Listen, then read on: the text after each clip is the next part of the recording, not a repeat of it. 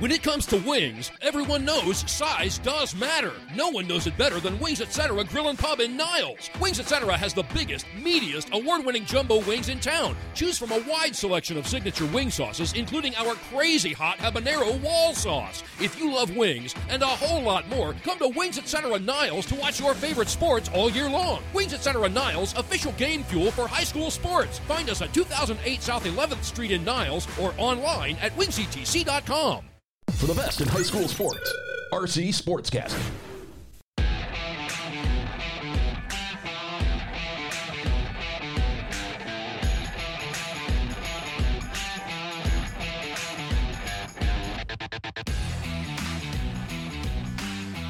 Welcome to the RC Sportscasting Podcast, Coach's Corner Edition. Week 7 already of the 2023 football season. We are live here at Wings Etc. to talk to our area coaches. Just 2 tonight, as once again, Coach Mark Fry, who is also the assistant principal at Buchanan, has administrative duties tonight. So Coach Fry will be unable to attend, but we'll talk a little bit about the Bucs game this past week in his absence. Of course, we'll be talking with Coach Scott Shaw of the Niles Vikings and Justin Kinzie of the Brandywine Bobcats. I am your host, Rob Klingeman. Don't forget to follow us on Facebook and Twitter at RC Sportscasting. Let's go to the scoreboard from last Friday night, as the big game that everybody was waiting for was in Niles for homecoming, as the Edwardsburg Eddies came into town, and it was all Niles as the Vikings shut out Edwardsburg 49-0. It was a tough night for Brandywine after coming off a huge win against Dowagiac the week prior. They just could not get things going and ran into a buzzsaw as Benton Harbor shuts out Brandywine 23-0. And another shutout, Buchanan blanks Bronson 27-0. That was actually on Thursday night. It was Paw Paw over Three Rivers 47-14. Berrien Springs defeats Dowagiac, handing the Chieftains their second straight loss 28-6. And the shocker of the night and the weekend as far as local high school sports, not only did St. Joe knock off Lakeshore, they blanked them 35-0. So wondering if there was a big party or something that happened at Lakeshore, missing kids, but who knows. But the Bears at the War of the Shore put it all together and beat Lakeshore 35-0. Those are your scores, as we are now joined by the Niles Viking head coach, Scott Shaw. And breaking news, folks, this just in. Officially, rumor has it that Scott Shaw is on the hot seat because Niles did not score 50 points this week. He was one shy at 49. Congratulations, another big win. Thank you. And obviously it was a huge night for Niles. It was homecoming. I think the only thing that wasn't pleasant was the weather. Yeah, I think I think we lucked out there. It rained early, and then it stopped at game time. And really, the only rain we had was right at the start of the second half, and a little bit windy. But overall, I think we really lucked out weather-wise.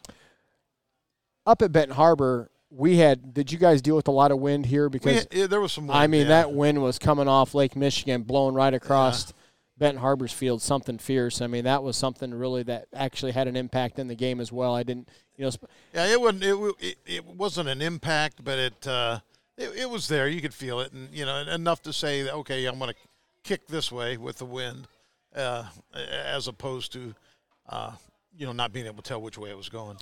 I can only imagine with the excitement that was going in the air last Friday at Niles that I'm sure them kids were ready to, as soon as school was dismissed Friday, they were probably ready to kick off. Yeah, we had a lot of them in the locker room. They hung out in there and talked with each other, and just kind of, they were excited, and they were ready to hit the field and ready to get going.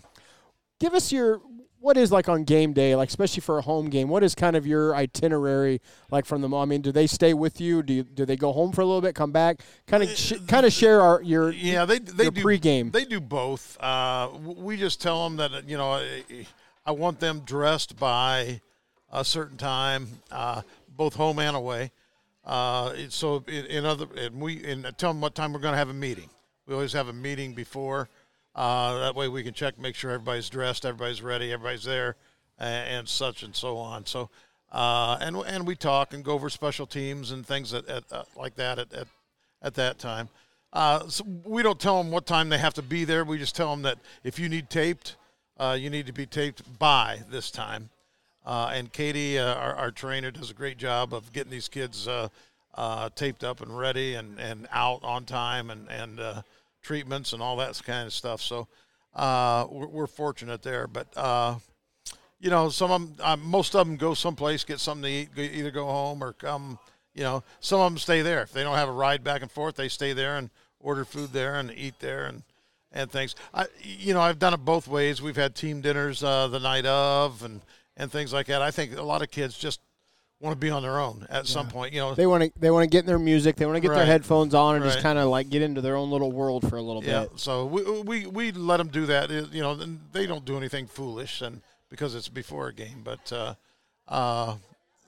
we trust them, and they're all back on time. In fact, early, they have done a great job preparing by themselves. Were you anywhere cautious last week about them being overhyped and making mistakes that way? Well, sometimes you are. I don't think I am with this bunch because they approach everything even keeled all across the board. The fact that it was homecoming and things like that, I think it helped a little bit as far as getting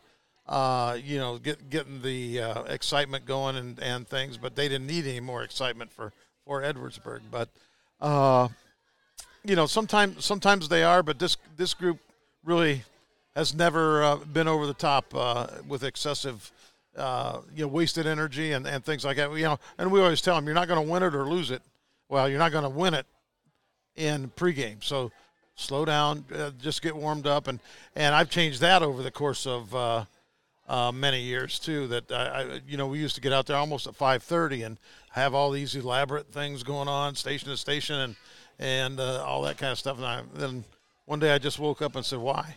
In practice, we do cows, we run, we stretch a little bit, then we get right into it.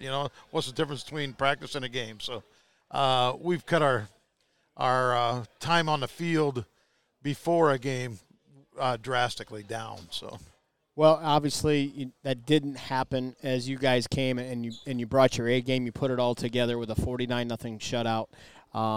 Just talk a little bit about. Once again, I'm sure it's probably going to be the same players that have stepped up.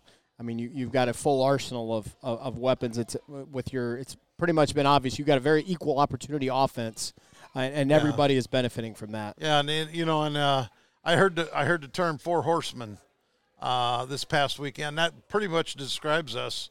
We're a four-headed beast, and well, maybe not a beast, but anyway, somebody that can hurt you. Talon had another great game at quarterback. Paul Hess had a great game at fullback. We pretty much controlled the front, with our line. Both lines of scrimmage, they didn't get a first down until, late in the first half. And, we were pretty dominant defensively the whole game. But offensively, we were able to, we weren't able to chunk it as much as we have been. But we got big plays, and we didn't punt, so that tells you that we were pretty efficient. We didn't punt until, almost the last play of the game. But, our kids played well. They played hard, and I couldn't be more proud of them. Describe the atmosphere of Friday night, because I'm sure it had to be just in attendance. I would love to get with Matt Brawley to see actually what the actual attendance was. I know, like I said, some people probably may have been a little bit more, obviously, if the weather would have been a little bit more tolerable, but that still had to be a pretty packed house Friday. Yeah, I think the weather maybe hindered them a little bit because they didn't bring as many people as I thought they would. But our side was full and standing room only along the fence on the home side, and it was great. Fireworks going on, music going on. If you weren't at a football game, you'd swear you were at some county fair or something, going on. But it was fun, and it was a great place, or a great atmosphere to play in. Well, it was quite the production from the media standpoint. Well, and I got to give kudos to Matt Brawley, your athletic director, because I know he was probably just relieved to get the game started, because before, he had 4 media crews. He obviously had us. He had the other Niles Viking network. He had the Edwardsburg radio network, and then you had Channel 46 there with Chuck Freeby and Bo Hunt and Angelo DiCarlo. So, I mean, he had speaking of four horsemen, he had to deal with a four-headed monster of all of us media. So, Matt, I appreciate you being Tommy. He's one of the best ADs, and I'm good friends with Matt. I'm not saying this just because I've dealt with Matt both as a broadcaster and as a coach, and I've not ever worked with an athletic director better than Matt Brawley. I've worked with a lot of great ones, but I've never worked with one better than Matt. He does a great job, and I'm so glad that he's home at his alma mater. Right. I mean, that was a home run hire when Niles hired him. Yeah, he's great with all of our athletics, and you couldn't ask for somebody that cares more for kids, and the job that he does is outstanding. On the bad side, when we look at Edwardsburg, I had to look. It's like, even going in the week prior, they were shut out by Paw Paw. It's like, man, I wonder when the last time Edwardsburg was even shut out. And then you obviously then shut them out on Friday. So I went back. The last time the Edwardsburg was shut out in a game was in 2007. Then you've got to go clear back to 1988, the last time they were shut out in consecutive weeks. That's a long time. That's a long time. Yeah. I mean, obviously they've had their run, and I feel bad for Coach Purley. Dan's a great guy, and I know he's got some things to work out. And the Eddies will be back. There's no doubt. Yeah. I mean, that's just too good of a program. It's too good of a community and school for them not to rebound. And they're still not out of it. I mean, it's not like their season's completely over. They are still playoff eligible. No, I think if they win too, they're going to be in. And it depends who you watch and who you get your prognostications from. Both them and Vicksburg could still be alive and things. So I think we're safe as far as playoffs are concerned. But that's right now our goal is just to win this week and then get Paw Paw and. But I got to ask you. I mean, you have to be rooting for like the Edwardsburg and Vicksburgs to win out because, I mean, and correct me if I'm wrong, but I mean, let's just say let's say they lose out and neither one of them get in, and then it's just you. I mean, you could be looking at playing Paw Paw back-to-back weeks, and then you might be looking at it like a Grand Rapids parochial school week 2. Yeah, well, I mean, I'm saying if Edwardsburg and Vicksburg would not get in, to where if they do, that kind of right. Am I wrong? Would that buy you some time? Granted, you got to take 1 week at a time, but if you should keep winning.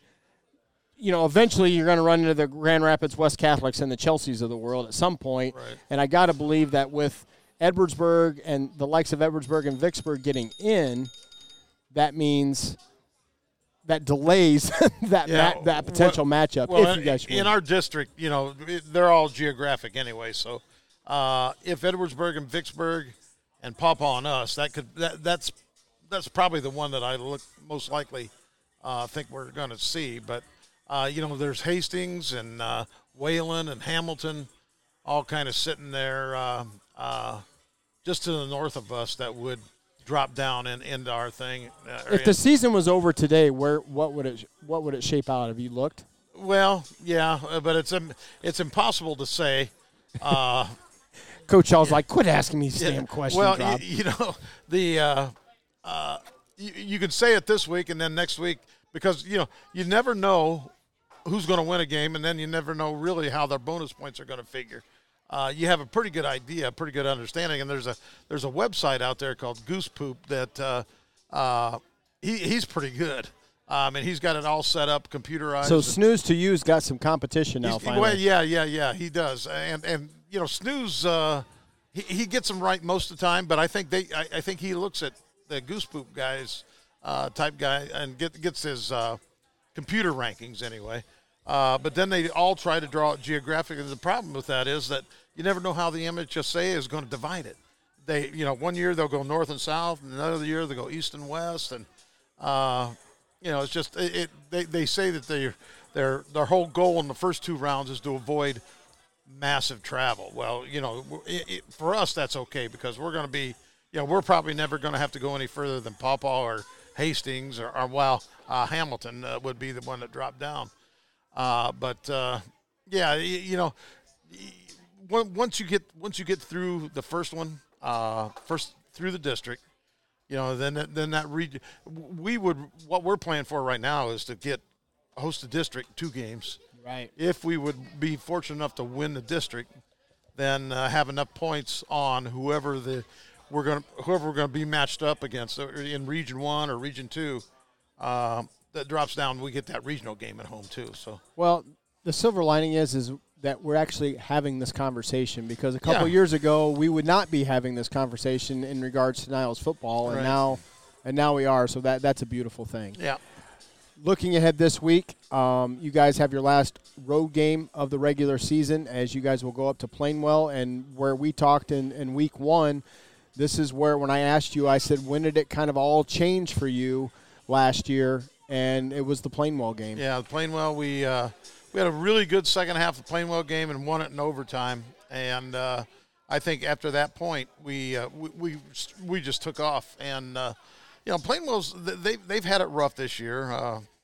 They've struggled a little bit, but you learn a long time if you coach long enough that anybody on any night can beat you. The weather's supposed to be not very good. We're supposed to have a lot of rain and wind and even thunderstorms again. So, you never know what's going to happen. And with us, we try to do enough that we don't have to rely on just pitching the ball and throwing the ball. The passing teams on Friday they're gonna struggle because it's windy and going to be wet. Well, and not to mention, too, and this is obviously a thing that, we would not have been talking about a couple years either, but now, I mean, you guys are one of the talk of Southwest Michigan and the turnaround that this program has had. So there's a little bit of a bullseye on your back. So, I mean, if Plainwell can't get up for you, I mean, they're obviously going to be fired up. Good chance it's probably senior night or homecoming for them. It is homecoming. So it's got to be when you're coming into week 8, it's got to be one or the other. So obviously it's going to be a big crowd for them. So, and as you said, anything can happen on any given night. Right, and that's what we're talking about now this week is that just taking care of business. And I told them tonight at practice I wasn't worried about that because they've proven so far this year that they're able to handle that. Not looking ahead, coming out every week with the same level of business-like attitude. And just going out and taking care of business. And our kids, I've told you this before, but they love to play, and they have fun playing. And they are intense players, if that makes any sense. But they really love the game. They love to play, and they love to impose their will on people. And that's the mark of a good team. Kind of reminds me of me being a diehard Bears fan. I remember Coach Dick always talked about the 85 Bears. And the thing that always stuck with me was – he said there are a bunch of characters that have character. Yeah. And I always thought that always kind of stuck with me. Yeah. And, somewhat similar case is what you have. Not so much maybe being characters, but, we got some characters, yeah. I got to get away a little bit from let's sidestep away from high school football. And I got to ask you, not only as a head coach, but you're a Hall of Fame coach. You've won a state championship. When you've watched, like, Notre Dame the last couple of weeks, and you're an offensive guy, you call the plays, what are your thoughts in these last couple of weeks watching this Notre Dame team and some of the coaching decisions that, I mean, because even just the common fan are like, what are you guys doing? Well, the only thing that, obviously I read all these things that people are saying, and they have no idea. I have no idea what's going on at practice. I have no idea what Sam Hartman's limitations and you can see his strengths because he's a great leader. He gets along with his team. He's got a great arm. He can throw the ball. I don't know what his limitations are. I don't know what their offensive line's limitations are. But I always find it curious that somebody sitting in the third row does. And they will vocalize that to anybody that'll listen. Just like your fence line dads that you have at high school. Yeah. And what happens a lot of times, if you go up and offer that guy a pen and say, draw exactly what you are talking about. What would you do? Chances are very good that they wouldn't. They couldn't do it. So, I'm not gonna. I don't know. Let me ask you this. When it was the fourth down play and you're down by 11, if you're making that call, are you punting or are you still going for it like Coach Freeman did? We went for a 4th and 11 the last 2 games and hit it. So I guess that tells you what I would do. But we weren't in that situation. Yeah. Sometimes you got to play. The one that astounds me, and I'll tell you this, is the way Miami lost. Oh, my goodness, yes. When you don't kneel the ball and things like that. Just the fundamental things that you teach as a coach. You're less than 40 seconds. All you got to do is kneel one time. Yes. And you win the game. But and you know why? Did you hear why they did not? Was because they wanted the running back was at 99 yards, and they wanted to get him at 100. So that's why they elected to do that, the dive, and then which the fumble itself was a little questionable, but they reviewed it. And it stayed, and then obviously at that point you still got to go out and play defense, which Miami I think was just so devastated about in shock and awe that then they left the guy wide open for that touchdown pass. But that was you don't even need to be in that situation. And if you're telling if a tailback or a player can talk you into a bad decision, then you're not a very good coach. No. I think that's just my opinion. Winning is too hard to take it, frivolously or whatever. Our kids started against. There was one game this year that they started chanting, "It's too easy," real loud. And I just kind of turned around and looked, and I told them, "It's not easy, though." You don't realize that all the work that goes into a win. And now, great for Georgia Tech and bad for they both work. They both practice. They both take each other. Seriously and take the game seriously. But, it's a shame because I wonder if the kid that blew the coverage on 3rd and 12 in the third quarter and got yelled at because of his mistake, I wonder if Mario Cristobal got yelled at by himself for his mistake, so. Right. And for those of you that don't know what we're talking about, Miami Miami Hurricanes was playing Georgia Tech, and they basically had the game wrapped up. All they had to do was take a knee with, I think it was like 34, 36 seconds left, and they just had to take a knee. The game's over. Georgia Tech doesn't have any timeouts, and Miami elects to run one more play to get their running back 100 yards, and he fumbled it. And then Georgia Tech gets it, and 2 plays later, they're in the end zone. They win the game. So that's what we're talking about. Take football away. What does Scott Shaw do to kind of decompress? What do you enjoy doing away from football? Well, and do you get a chance to do that at all during season? Well, pretty much. I'm retired now from teaching. Taught for 42 years, and I could say that I missed it a lot, but I missed it a little. So I get up in the morning and I really didn't realize how fun it would be just to coach without all the other stuff involved. And it's probably a good thing that I really, really, really like my kids as football players. Now, if I had them in class and saw them every day in class and driving you nuts before you even get to practice, I might not like them as much. So that part of it is probably the best part because I can come in and I can joke. We can have fun with each other and I don't have that, that fefeeling of man, I'm tired of you, because I've seen you all day, and you were a pain in my neck all day, and all that stuff. So, but otherwise, we watch football. I got grandkids that I go to events and watch, and that's fun. And my son coaches at Mishawaka. He's the offensive coordinator. When I get a chance. When we're not playing on the nights that they're playing. And this year it was 3 nights. I got to see 2 of his games, and I think he's coming to our final game because they have a bye week before their tournament starts. And, we just football, and we travel in the winter, and my wife and we went to Florida last year. So, you fish? I fish. I've got Christmas trees that I'm growing. Oh, nice. It's and I tell people it's like that really is boring. That tells you how boring my life is. I watch Christmas trees grow.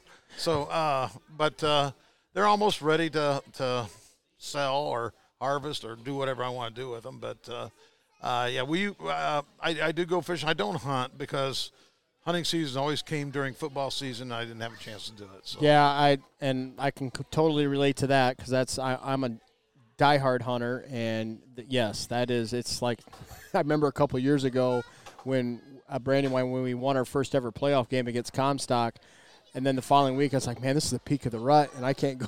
I got to be at practice. It was killing me. Yeah, it was killing me. But and speaking of which, speaking of deer, I got to give a shout-out to my old man, RC1, who he got off the Schneid, shot his first deer in probably about 10 years, much needed. We were both ecstatic. So I had a special shout-out to my dad, RC, finally getting on the board first this year and harvesting a nice doe this weekend during early bow season. Coach, thank you once again. Best of luck this week and up at Plainwell. And then we'll be back here next week talking about the big game. Yeah. We won't talk about it until then. Nope, because both of you got to take care of business, right. So we're not even going to make any mention of it. But congratulations again on not just last week, but just what a ride this has been, and just keep it rolling. Yeah, thank you. We'll give it a shot, and I'm sure our kids will approach this the way they should. So. And once again, I keep forgetting to mention this, but obviously, we're covering the games, and I know that you have a multiple of options to listen to Niles football, but I think our numbers are growing each and every week, and that's a credit to Andy Stuver and Bob Birch, who are doing the Niles games for me, and they're doing a fabulous job, and you can listen to the games live online at rcsportscasting.com, but those two are doing a great job each week. Our audience keeps growing.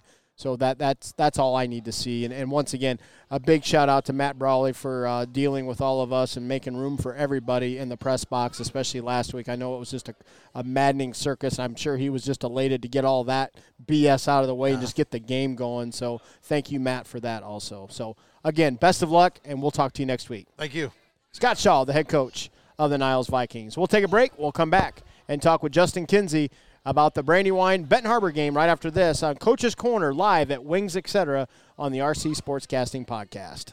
When it comes to wings, everyone knows size does matter. No one knows it better than Wings Etc. Grill and Pub in Niles. Wings Etc. has the biggest, meatiest, award-winning jumbo wings in town. Choose from a wide selection of signature wing sauces, including our crazy hot habanero wall sauce. If you love wings and a whole lot more, come to Wings Etc. Niles to watch your favorite sports all year long. Wings Etc. Niles, official game fuel for high school sports. Find us at 2008 South 11th Street in Niles or online at wingctc.com. We are back live here at Wings Etc., getting ready for Monday Night Football. Is it Raiders and who's playing tonight anyway, Coach? Oh my God, I don't even know. NFL, I think it's is it the Raiders and Browns? Anyway, it doesn't matter. We're here to talk Brandywine football with Coach Justin Kinzie of the Brandywine Bobcats, and unfortunately, we go from by far the best game of the year 2 weeks ago with the big win over to Dowagiac, and then this past week just run into an absolute buzzsaw up at Benton Harbor. It's never easy going to Benton Harbor, no matter what sport you play. There's always external things you got to battle, but you got to fight through them. And unfortunately, just couldn't overcome those things, and we lose to the Tigers 23-0. Yeah, in the battle of the paw print. No, yeah, for sure. It was. It was a wild night. I know. Obviously, field conditions were terrible, but that favors us. I mean, we were good and muddy before the game. I mean, we were covered in mud before the game even started. We are. I mean, that favors us. We just, holy cow, man, we just made a ton of mistakes. We looked for the first two drives. We looked like, first drive really, just like any typical triple option team. It's the old Paul Johnson rule of 65% of teams are going to do something outside of their base to defend you. And so, the first drive, it's like the Jurassic Park, the Raptors biting the electric fence to try to find where the weaknesses are. You got to run a couple of base plays, and you're like, all right, who's the dive, who's got the quarterback, who's got the pitch. So the first drive was all right. And then the second drive, we moved the ball fairly well. And then, just had just a freak of a bad pitch, and I think that's, wet ball, bad field conditions. And then, so we ended up essentially spotting them too. And then from that point on, it was just like we were shell shocked and we didn't really get our act back together until the second half. And not to make excuses because Benton Harbor had to deal with it too, but I mean this was without a doubt the first weather impacted game of the year because weather has been completely ideal, up until last Friday, and especially up there, that wind was whipping off Lake Michigan right across the field. So depending on which way you were heading, it could have been hitting you right in the face. Oh, absolutely. It was brutal. It was funny terrible. because I always have my dad, RC, is always back listening to the game. He didn't. Edwardsburg was away, obviously at Niles, so he didn't have his PA duties. So he's home listening to the game at home, and he's always giving me he's my sound quality control guy, and he'll text me and tell me if I got to turn a certain mic up or whatever, and he's like, man, turn your crowd mic up, and I'm like, it's like crowd mic ain't happening tonight because of the gale force winds out there. That's all you're gonna hear. Yeah, Brandywine. Hey, Bobcat Nation might have outnumbered the Benton Harbor fans, and that's not saying much. And that was their homecoming because we only had about maybe 25, 30 people there. It was really, really, really lightly attended for sure. Yes, I would totally agree. Funny that you mentioned that because at one point I looked down the press box window and I'm like, there's nobody.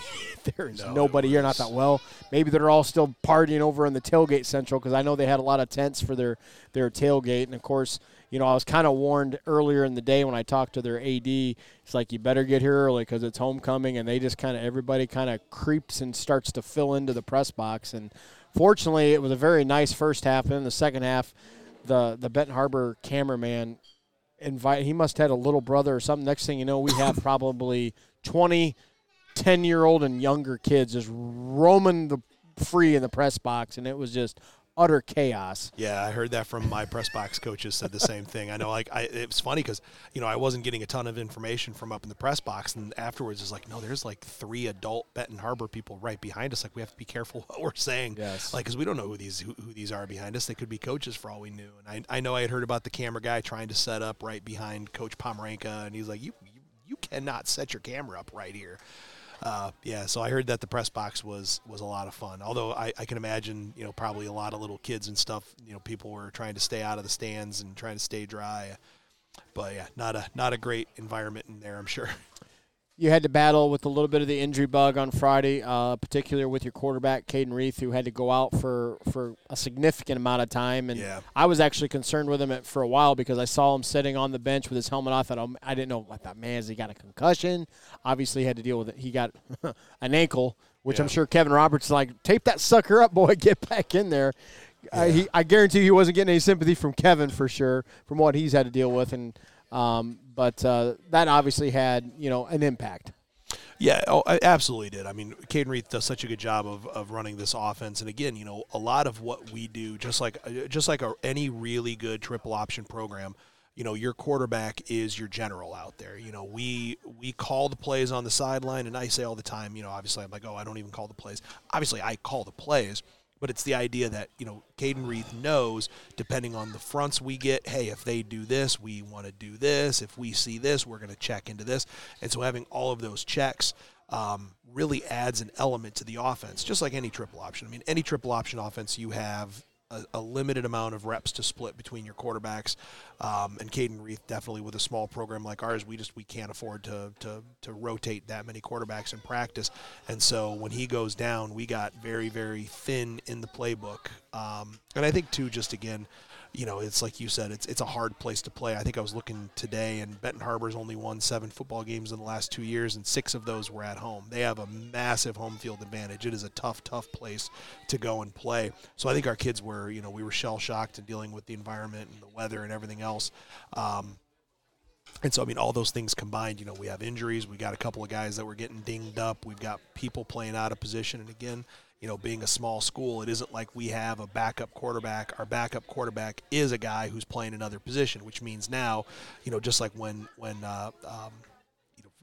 Connor went down last year, week 1, it was, let's see. So Owen at that point wasn't even on the depth chart. We have to slide Caden over. That means we have to move somebody new to X. That means we have to move somebody new over to corner. We have to move. So what you're getting at is QB1 goes down, QB2 comes in to fill in, but now since QB2 is X1, so now, I mean, either way, you've got to, especially at a school the size of us, you've got to plug and play. We essentially have 7 backups playing now. I mean, they're all starters, don't get me wrong, Right. but we're essentially like the number 2s in every position. Well, credit to Benton Harbor's coaches because they obviously knew who they had to shut down for Brandywine, and that's number 26, and boy, did they.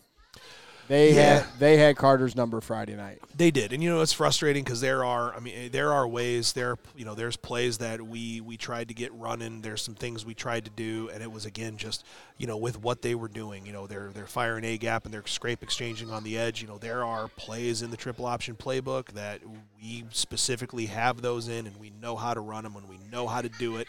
And then we have Roberts at quarterback, and we've got a dinged-up guard, and now we've got a backup wing, and it was just, not to really mention put us too, in a bad spot. Regardless of the caliber, and obviously that's the one thing though that you do have an event. I mean, I think that your backup quarterback and Kevin, I think most coaches would kill to have Kevin Roberts as their backup. I mean, because last year he was competing. He was QB1 going into camp last year, so just moving around. But regardless, it's a different cadence. The snap feels different. Yep. Everything changes regardless of their ability to play the position. It just changes things up. And going back to Benton Harbor, I believe it was number 66. Man, he was something to deal with. No, he was a terror for sure. He was giving us a hard time. And again, it was just the idea, the scrape exchange. We that's on us. I mean, the kid did a great job, not taking any knocks on him. But if we handle business the way that we know that we're capable of, we should have been able to cancel that kid out. I mean, we knew what we were doing, we knew what was happening, and it just we couldn't account for that kid. And again, I mean, hats off to him. He did a great job, a heck of an athlete. He was tormenting us all night long. But again, that's just as much frustration that we couldn't execute. We shot ourselves in the foot just as much as they were doing damage. We were not. We were definitely helping them. It was 24-0 at halftime. It came out, and then obviously, do the math. I mean, or 23-0, excuse me. That was 24. Was it okay? Yep. But second half, it's even. And just couldn't punch it in. And then ironically, we literally get tackled on the 1 yard line at the last play of the game. Did it surprise you as much as me how much Benton Harbor threw the football in the second half? Yeah, especially, not to disrespect to you or to us, because we had a hell of a time with our running back. I mean, he was he was busting off some big runs in that second half, and I'm like, I'm putting my coaching hat back on. I'm like, why are they not feeding him the rock and try to, finish this game out? And they kept throwing the ball, and they kept creating mistakes, and they kept technically allowing us to stay in the game. Yeah, and I think there's a couple of pieces to that. I think, first and foremost, again, obviously this is a team that, scouting them, they were, I think, 68% pass prior going in. So obviously we spent a lot of time worried about making sure that we had our, our match quarter stuff ready to go, making sure that we knew what we needed to adjust to and what we needed to key on.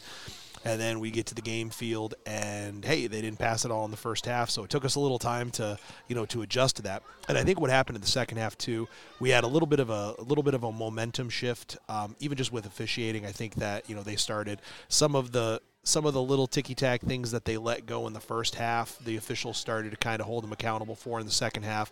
And that's even like there was one situation where it was I think it was a little more than ticky-tack. Yeah, well, hey, I'm going to be a politician here. But so there was one situation so it was a 1st and 10, and there was an incomplete pass, so it was going to be 2nd and 10. But then there was a hold, so the option was you could take the 2nd and 10 or back them up to 1st and 15. And I was like, we're going to take the 5, because when you get them behind the sticks, they start to, they look at their play sheet, and whatever it is on their play sheet, if it is, a number greater than 10, they're going to start passing it, and they're going to start doing things they're uncomfortable with. And it ended up being I think a 3rd and 25 or a 3rd and 30 on that series. Yeah. But it is, I think that what happened is in the second half, they started to kind of, the officials kind of started to make themselves noticed, so to speak. And so it put them behind the sticks. And again, I'm thinking to myself, shoot, at 2nd and 15, you just gashed us for 20 yards on the ground. I just run the ball again. But their play sheet, what they had on their play sheet ready to go is when they're looking at a 2nd and 15, they're going to pass the ball. And so that ended up just getting them behind the sticks a little bit, kind of got them out of a rhythm.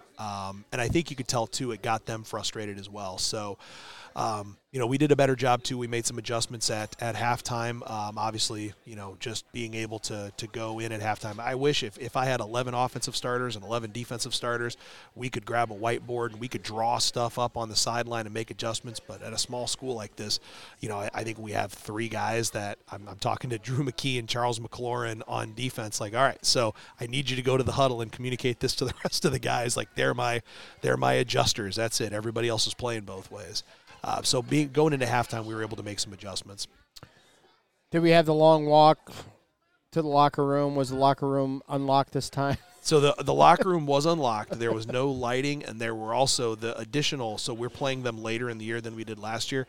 So there were that rickety, very dangerous concrete staircase was covered in. That's been there since the school was built. Yeah, we originally thought they were like squishy, rotten apples. They were actually walnuts, and so we actually had a player that almost fell and went down that whole staircase because he stepped on a walnut thing on the way down. So it was not a great situation. So Friday night was the night where you had to get into the lock to get out of the weather for at least a little bit. Yeah, it's not like if it would have been sunny and 55, 60 degrees, you could have just hung out at the one end zone. But you did have to seek refuge for a little bit. Yeah, I had to. And, so we had coaches holding cell phone lights up to make sure nobody tripped and fell. And it was, it's always a fun walk. That is a long distance. And it is like the staircase is it's wet. It's kind of crooked. The handrail isn't real sure. The branches are kind of brushing over. It's not a great halftime walk for sure. But well, let's flush Friday night down the toilet. Yes, please. And everything that what it was, and let's move forward because there's still things to be fought for. Even though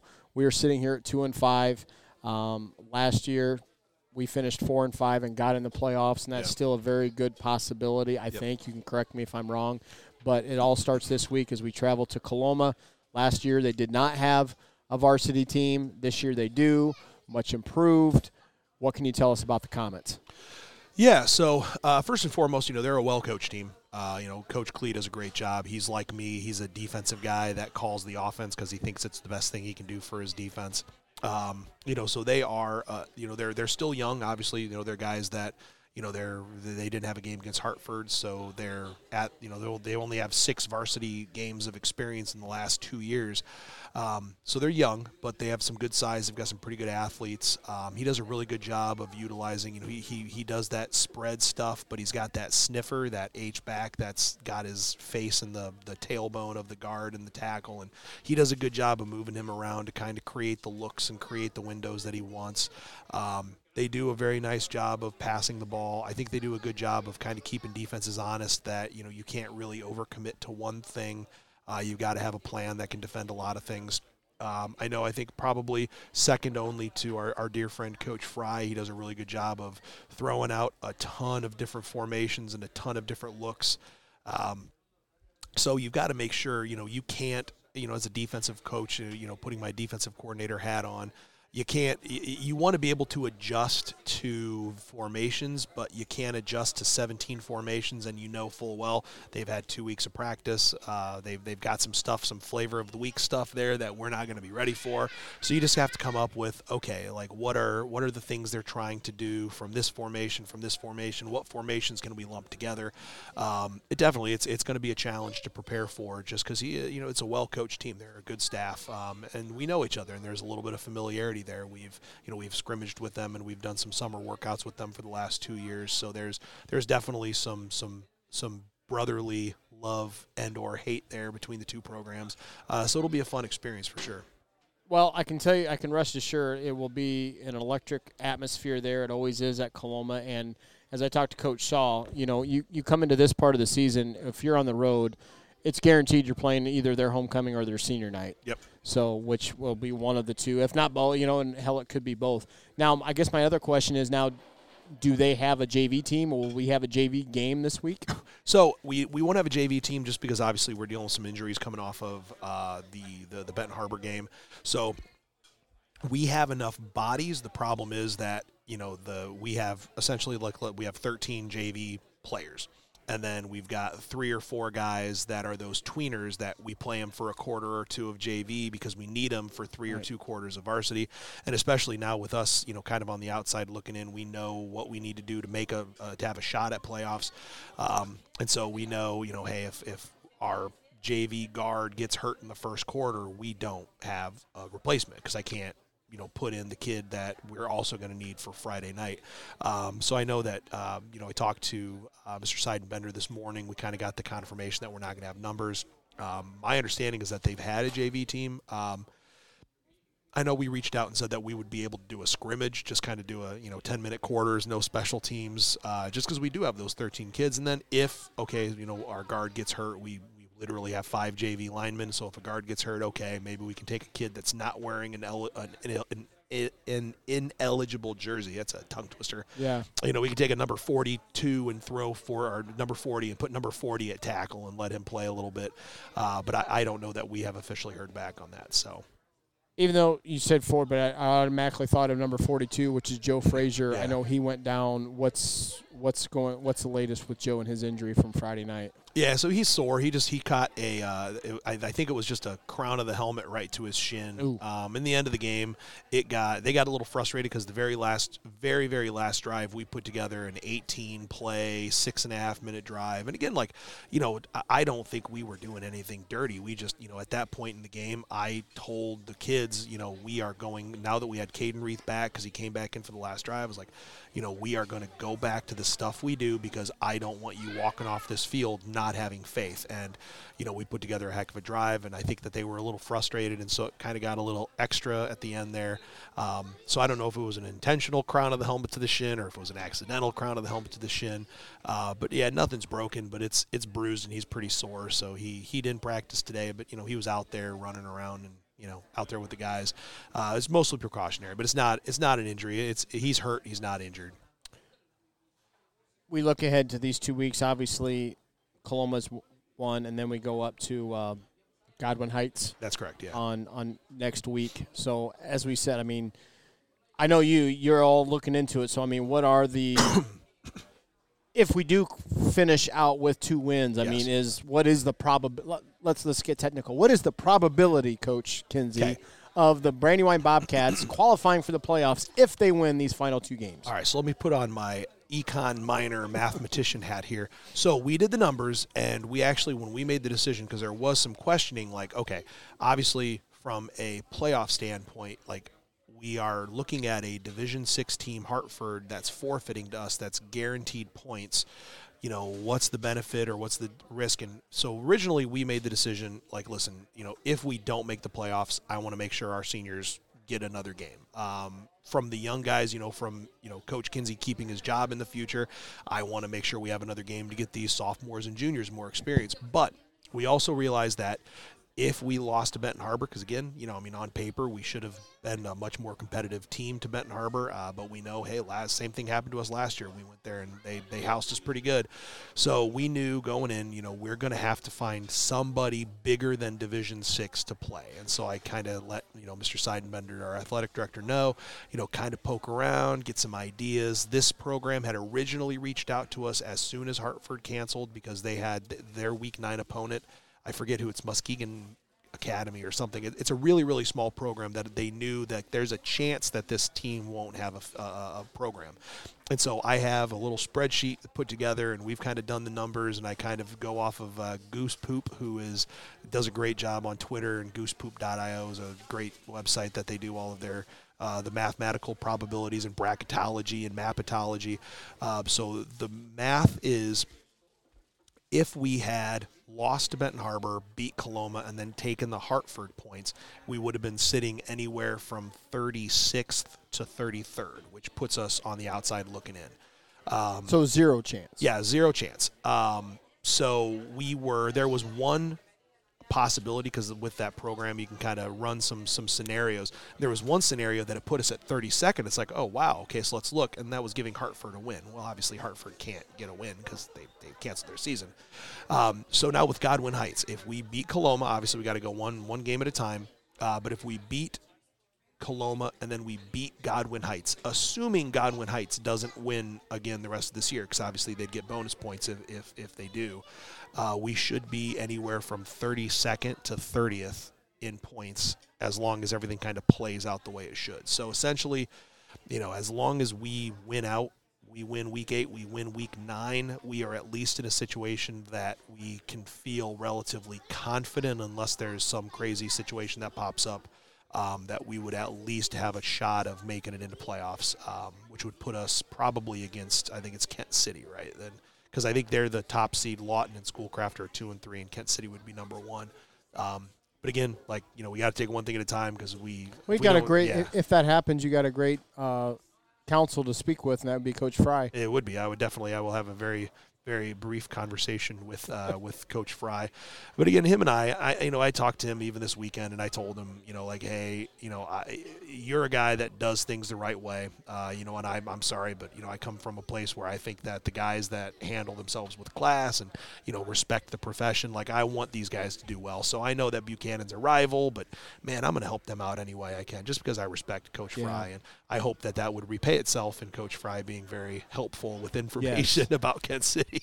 And we'll kind of segue that into Coach Fry. Obviously, he had to he cannot make it tonight, as he is the assistant principal also at Buchanan. He had administrative duties tonight at an event that he had to make an appearance since the principal couldn't be there. He had to fill in. So, but the Bucks, they went and played Bronson on Thursday. Yep. I don't know why they played Thursday, but they did play Thursday night and got a 27-0 shutout. Yep. So they improved, and then they will play Dowagiac this week, and then they'll finish at home against Union City. So, Coach, we'll wrap things up here. Best of luck this week against Coloma, and it's cut and dry. You know what you have to do, and you just got to go out there. Yeah. You got nothing to lose. Just go out there and let her rip and let the chips fall where they may. Yeah, and that's basically where we're at this point. No, absolutely. And I know, even going back a couple weeks when we knew that we had the Hartford forfeit, was sitting at week 9. Do we want to go out, sitting at home, watching Twitter and Instagram for updates, keeping our fingers crossed that things fell our way? It's you know what, man, we're going to be on a bus in our pads, at least going down with a shot of our own. We're going to go down and at least have a chance to control our own destiny. And at the end of the day, we want to play football. We want to play games, and, we know going in, everybody would love to, there's 600 and some odd coaches in the state of Michigan that would love to hang a banner from Ford Field, and at this point, man, we're trying to take it one at a time. I'd love to hang banners, but man, I'm just trying to keep the season going for as long as we can. And, just being able to get at least one more game is, we know that we're not potentially counting down the days to our last game. We know we have 2 more. And it's nice to just be able to control your destiny a little bit. Well, one of your greatest strengths is you always have a positive attitude. I know you'll keep your head up. You're even keel, man, whether through the good and through the bad. It gets Coach really Kinzie, difficult sometimes. And I know it, but you still that's one of your strengths that I admire the hell out of you for. And everything will work out in the end. So certainly hope so. But first things first, let's beat the Comets on Friday night, and we'll be there obviously for all the game. RC3 hopefully will be back in action as he's taking a 2-week hiatus. His boss is way too lenient on him, but we'll have RC3 back behind the microphone along with myself and Terry Bohr. We'll have pregame at 6:45 and then kickoff at 7:00 live from Coloma. Brandywine and the Comets right here on rcsportscasting.com. Coach, thanks for showing up. Best of luck to you, and we will talk to you next Monday. I appreciate it. Thanks so much. Go Cats. All right, Justin Kinzie, the head coach of the Brandywine Bobcats. And that'll wrap things up for another Coach's Corner here in Week 7. Once again, this week's lineup will be at Coloma for the Bobcats and the Comets. And then also on rcsportscasting.com, Niles will be on the road as well, as they'll be taking on Plainwell. Both those games will have pregame coverage starting at 6:45 with kickoff at 7 p.m. live on rcsportscasting.com. Thank you, everybody from Wings, Etc. Always our gracious host. Until next week, you've been listening to the RC Sportscasting Podcast, Coach's Corner. We'll see you next week, everybody. Have a great week.